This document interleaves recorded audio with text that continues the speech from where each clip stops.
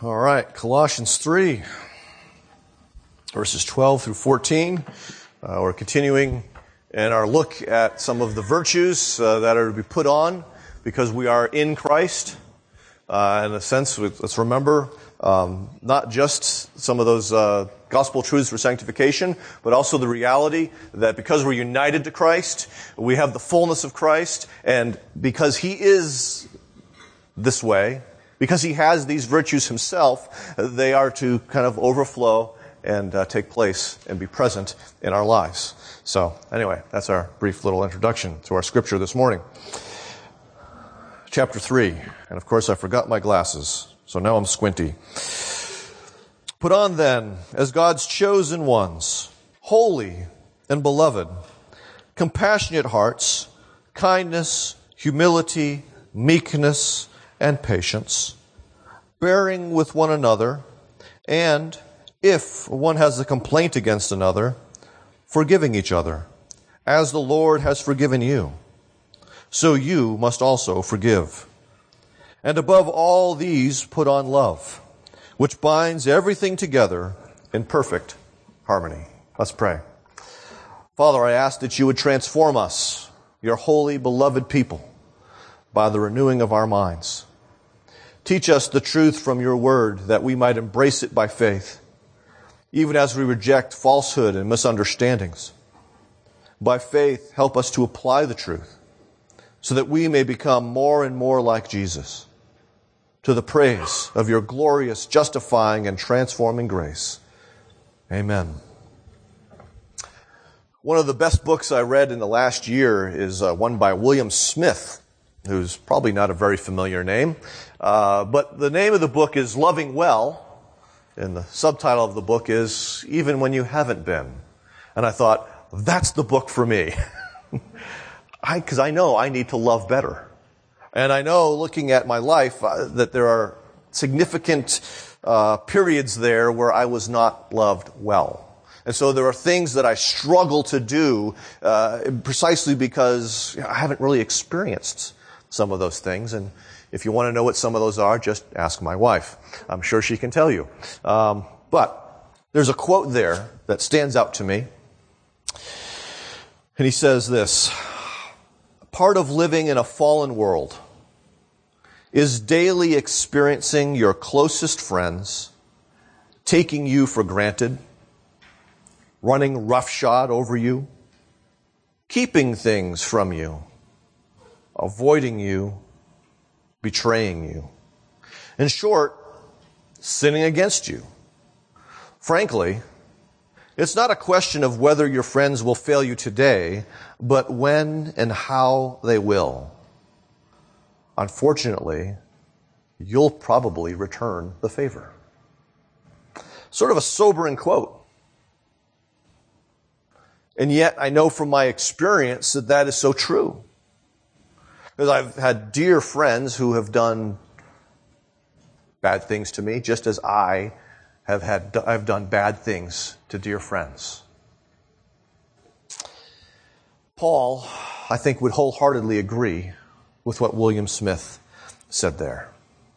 Our big idea this morning as we look at Colossians chapter 3 is that Jesus changes how we treat others who sin.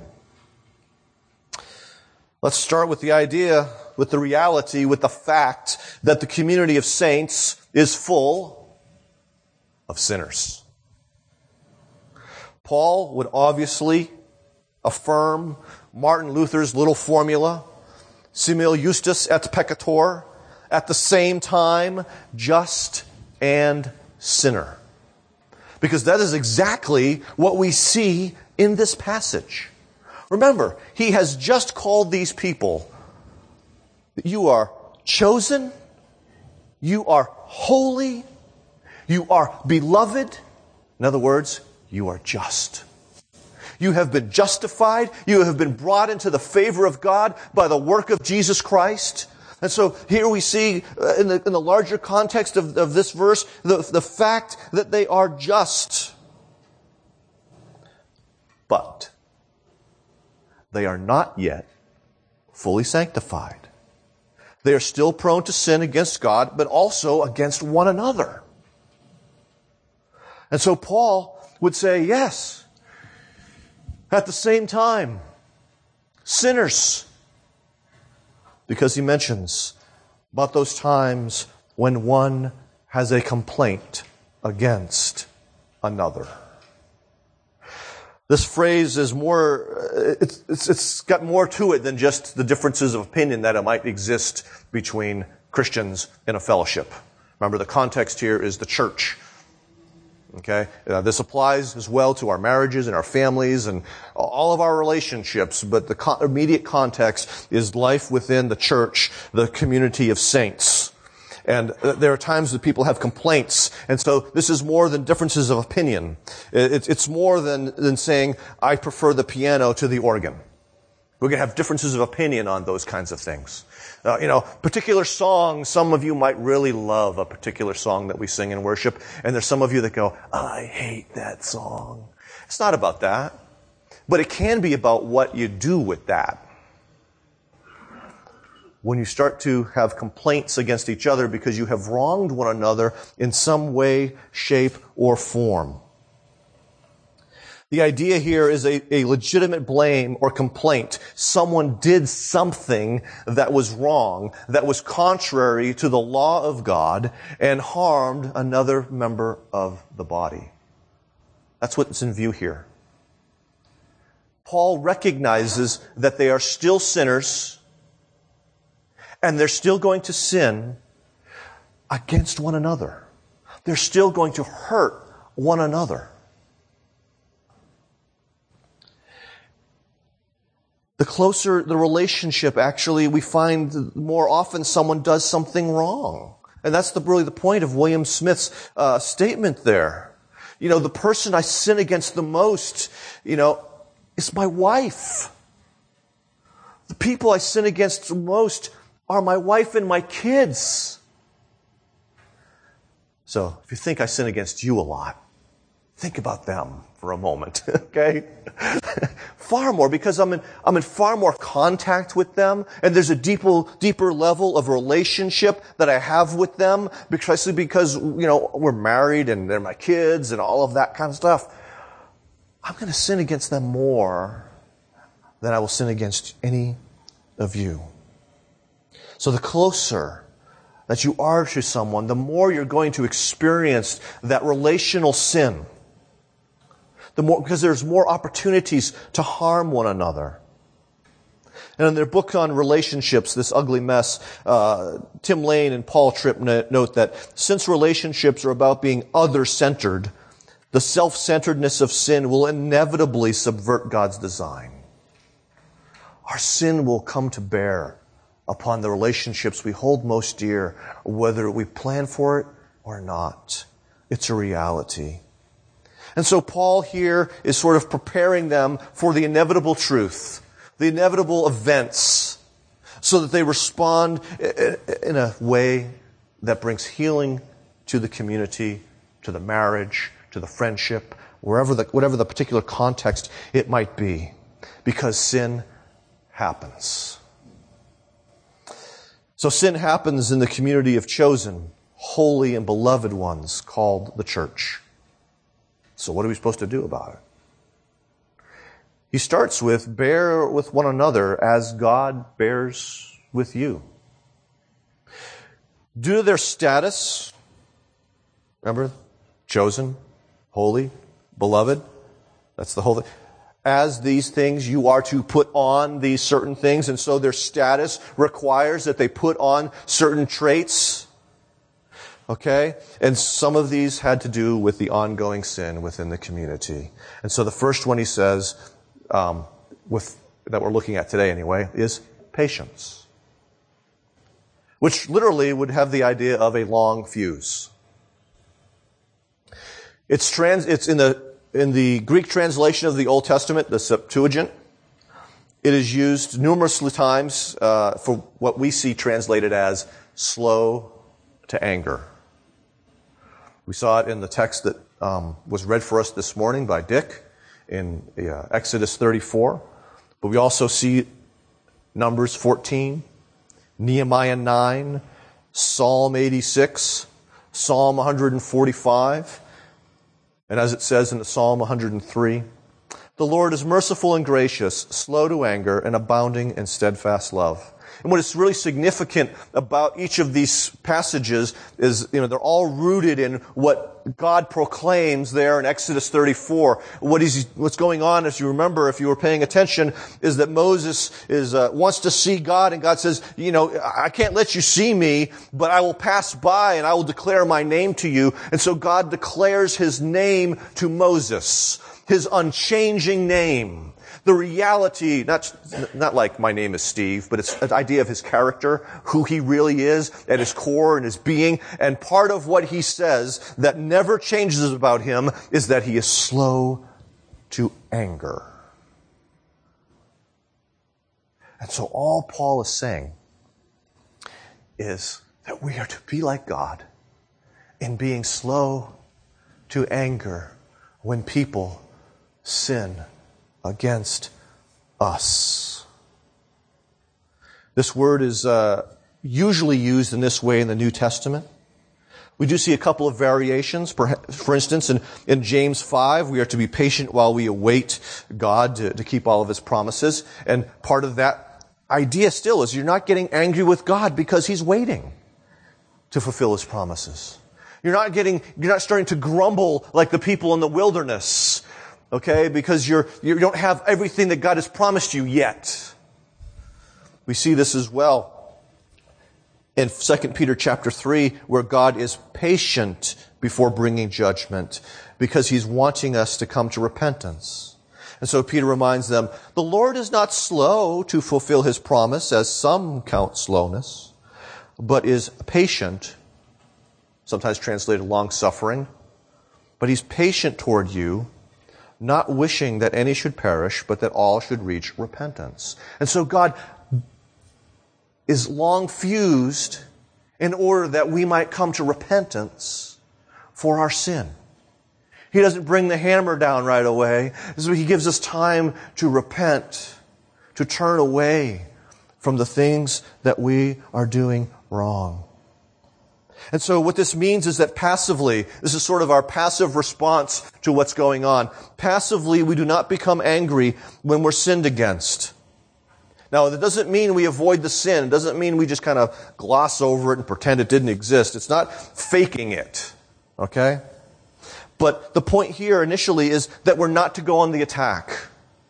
We're not supposed to, give in like for what has been done to us. We're not to seek to hurt them because they have hurt us. And part of what that means is, we don't gossip about that person. We don't hit that person. Now, most of you probably, once you're over the age of, say, 12, you don't really hit people very often, I imagine, right? Jack, are you hitting somebody? I think Jack has grown past the days when he's hitting people. Okay, but little kids, what do? They strike out with words and sometimes with their fists. They push, they shove. And sometimes we never grow out of that. There's no persecution either. There's no unleashing of the inner lawyer that kind of goes after and names every sin that person has committed and seeks to destroy them, instead of restore them. And so that's part of our response, passively being patient or long-suffering, having a long fuse. Okay? But there's also this idea of, I think, that we need to know ourselves. We also need to recognize when we don't have a long fuse. Are there patterns that we need to recognize? Yesterday I fought the Moen, and the Moen almost won. I had to fight to fix, our shower. And actually, I started on Friday, and I didn't finish until yesterday afternoon. Gratefully, the water was not off the entire time. But that was sort of, I felt the pressure of a deadline. Want to know when I have a short fuse? When I got a deadline. Okay? And so I'm getting all frazzled because, I know my wife, my beloved, she needs water. I can't spend all day doing this, especially when now I've got to travel across town to pick up the part that I dropped between the walls. I did not have a long fuse late yesterday morning. That's one of the things I know about myself. Sometimes there's particular sins you have no tolerance for. And perhaps it's because someone has profoundly hurt you in that way in the past, and you really haven't dealt with that. And so every time that particular sin comes up, man, you are quick. You're on the quick draw on that thing. There's no long fuse where that sin is concerned. Know yourself so that you can begin to bring that to Jesus. Well, there's certain stressors in your life, like deadlines to me, that create an environment in which you know that you're going to be quick to respond to others in a negative way. The second thing that he says to them is bearing with one another. This easily, is just to endure, it's to tolerate one another, it's to restrain from action, in a sense. And again, this is a basically passive response to having been wronged by refusing to escalate the problem that exists. In other words, you're not going to toss some more gasoline on the fire. And again, this is putting the inner lawyer away. But it's more than that. If you're bearing with somebody, you're also not running away from them or avoiding them. Okay? So there's not attacking, but there's also not avoiding. If you're bearing with the person, you're staying in a relationship with them in the midst of that sin and seeking to work through it and bring resolution to the problem, as opposed to just taking your bags and going home. That's why a lot of divorces take place. Sometimes there's no repentance. And sometimes it's just no bearing. That's why church splits happen. Either there's no repentance, or there's no bearing with the sin of others. This recognizes the fact that people do not change right away. That they may continue in that sin for years. Think about yourself. Aren't there sins that you spent years struggling with? Well, guess what? That means that there's other people around you that have put up with you for years while you've struggled with that sin. And it's funny sometimes when people are really in trouble in a marriage, inevitably someone will say, but they don't change. And I'm like, it takes time to change. Remember how long it takes you to change, and now you're expecting instantaneous, miraculous change for God to just zip in and fix their sin problem so that you don't have to deal with it anymore? God says, bear. Just like I bear with your sin, you are to bear with their sin. We see that this is why Jesus says, when Peter comes to him. And Peter thought he was doing great because he comes up. How often should I forgive my brother when he sins against me?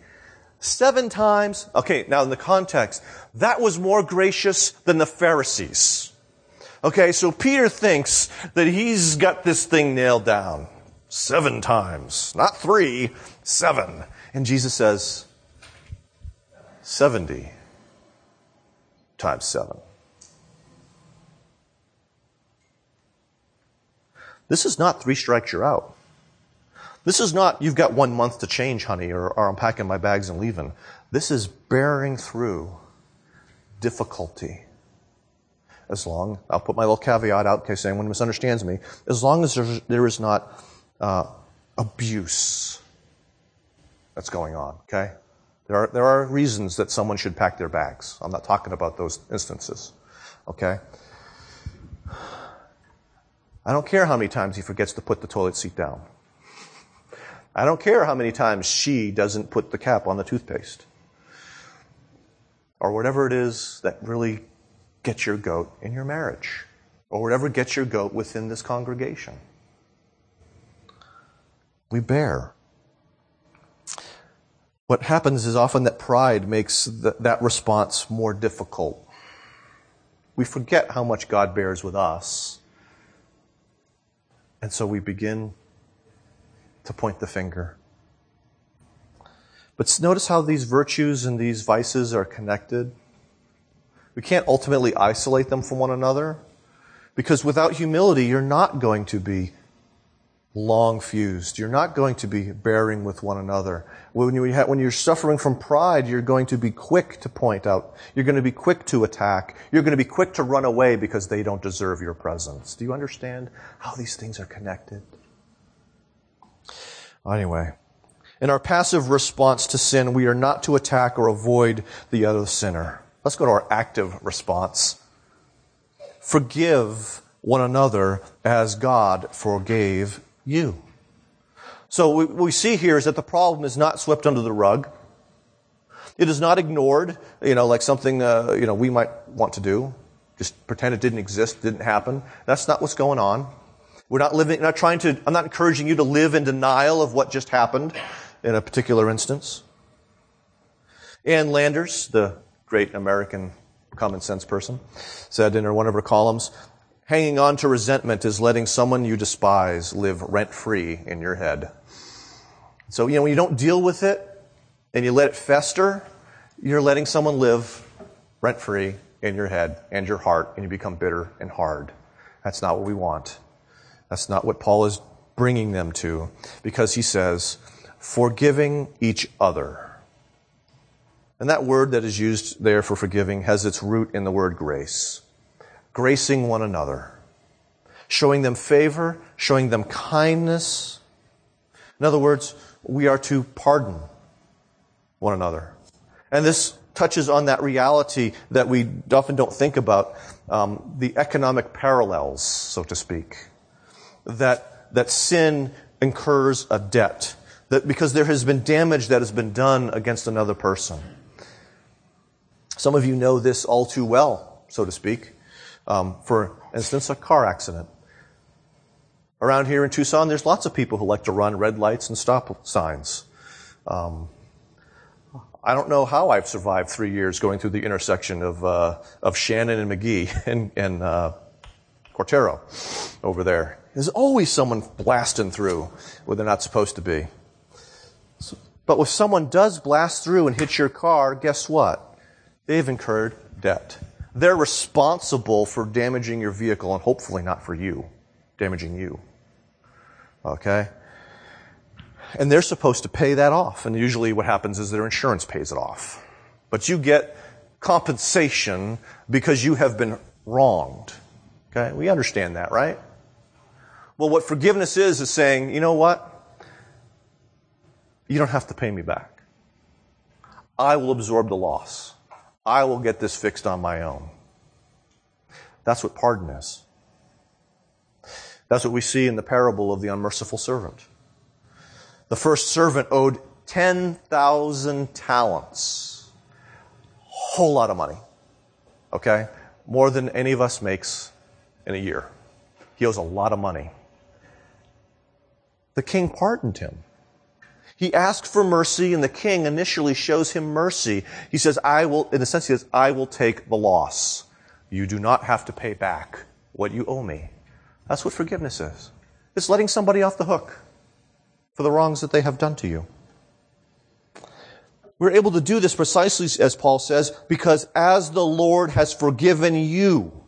This is the only way and the only reason we can do this. Because we ourselves have been forgiven by the blood of Jesus Christ. We are now free and able and should be willing to forgive those who sin against us.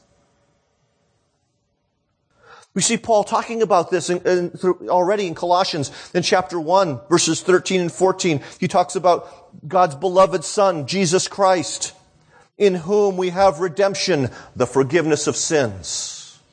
Redemption there is described as pardon for sin because the price has been paid not by you, but by Jesus Christ.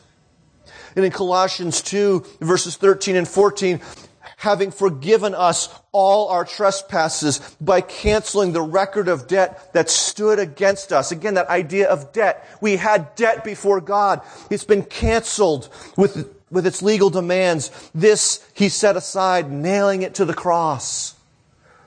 That IOU has been nailed to the cross. Borne by Jesus, we don't owe it anymore. And so, because we have been pardoned of our own debt before God due to our sin, Paul says, now we can forgive others for their debt against us. And so, just as our forgiveness is the result of Christ's death upon the cross, so is it to be theirs. Remember, it's all of our sin has been paid in full, as we sang, by His work on the cross, and we're supposed to live like it's been paid in full. We've talked about this before, living in light of your justification, to live as someone who has been pardoned instead of living under the fear and tyranny of guilt and condemnation. We're to remember when we sin that Christ has paid this, and therefore we can go to Him and be forgiven and enjoy peace in our relationship with God. That's how we're supposed to live, but we're also supposed to live that way with one another. Because I recognize that, for instance, if Alex sins against me, okay, which I can never remember Alex sinning against me. Maybe I need to get to know Alex better. All right? Sharon would say, yeah. Okay, but pretend for a moment that Alex sins against me. Okay? I need to remember that Alex is a justified man. Meaning, his sin has been paid in full on the cross of our Lord, and who am I to continue to hold that against him? Yeah, he also sinned against me, not just God, but you know what? His sin against God is far greater than his sin against me. That's not all. Jesus, in explaining that whole 70 times 7 thing, tells the story of the unmerciful servant, and we already mentioned him and how he owed 10,000 talents, okay? This humongous debt. And Jesus continues the story because he then goes from the presence of King rejoicing over the fact that he's been forgiven an insurmountable debt. And there's someone who owes him a couple of bucks. A couple denarii. It's a couple of bucks. And what does he do? He doesn't say, hey man, you know that 50 you owe me? It's all right. He takes him by the throat. Give me my money. This man did not understand grace. He did not understand what had just happened to him in the presence of the King. And we really need to understand what has happened to us in the presence of the King. That my own debt, which is far greater than what Alex has done to me, has been paid in full by Jesus Christ. And so I don't have to hold that against Alex. Peanuts, pennies on the dollar is what he has done to me compared to what I have done to God. And that's Jesus' whole point in the parable of the unmerciful servant. To walk in the reality of the greatness of pardon, of justification, so that in our sanctification we are bearing with one another, we are patient with others, and we're forgiving towards others. It includes at the very end this stark warning that we also see at the end, right after the Lord's Prayer, which we say every week. We don't say this part of it, but Jesus also has the same warning that those who do not forgive have not been forgiven. There's a stark warning for us that refusal to forgive indicates that God's wrath really still does rest upon you. You need to take that seriously, brothers and sisters.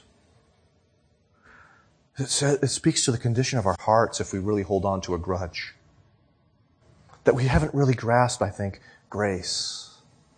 We're still living by works.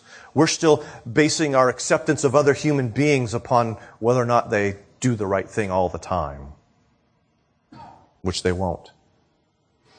We need to remember that this chosen, holy, and beloved person's sins have been removed by Jesus. And so when we struggle with forgiving others, which is going to happen, we need to return to the cross. We need to meditate upon the cross and what it did. How it removes our guilt, how it removes our condemnation, how it is God's propitiation, how it is a sign of His love for us.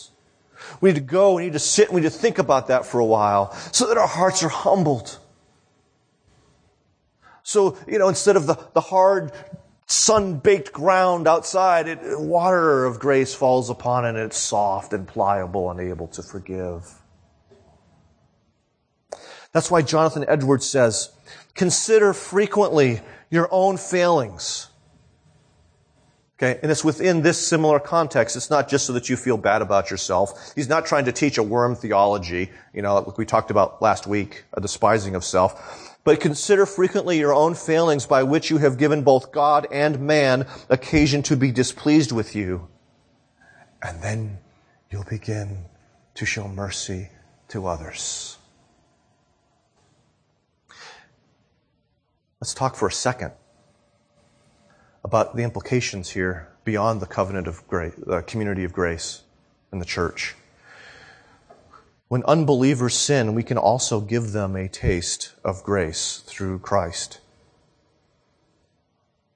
Okay, even though we don't look at them and say, like Alex, he's chosen, he's beloved, he's holy, even though we can't say that about them at that point anyway. We can also say, I know I've sinned more grievously than this person has. And I want them to taste a bit of grace from me, that they might seek grace from Jesus Christ. And what this happens is, I believe that this can open the door for the gospel. Because we can say to these people, it is because Christ has forgiven me my many and worse sins that I forgive you of yours against me. So we're not to, even though this is in the context of the church, we're not to say the only people I need to forgive are Christians. We are also to forgive those outside. Because refusing to do that can also harden our hearts. So what Paul wants them to know is that we can now treat those who sin against us the same way that God has treated us. He patiently dealt with our sin, waiting for us to come to repentance, didn't he? He waited until we came to faith, didn't he? He bears with us now, even though we continue to struggle with many sins. And if you don't know what they are, ask your spouse if you have one. Or ask your children. I don't want to know. I know what they are. More than that, He graciously forgives us because of the death of His Son, Jesus. And it's because we have been filled in Christ, as Paul said earlier, that we have the spiritual resources to grow in patience, to bear with others, and to forgive them when they sin against us. The alternative to this is ultimately a church that is at one another's throats, just like the unmerciful servant, until it dies. And so, while I don't see that as a problem here, it's always a potential problem. So let us heed the word of the Lord. Let's pray. Father, I'm grateful that I don't see this problem really here. And yet I know that because we are sinners, it could flare up at any moment. That there's always a danger of bitterness or resentment to give rise to destruction in a congregation. Or even, if not that, the avoidance of one another and just the kind of moving on somewhere else. And all of these are failures ultimately to believe the sufficiency of Christ in the gospel. That He is enough, and what He has done is enough to heal the fractures in our families, in our church. So, Father, help us to grow in a greater understanding and experience of this. We ask this in Christ's name, amen.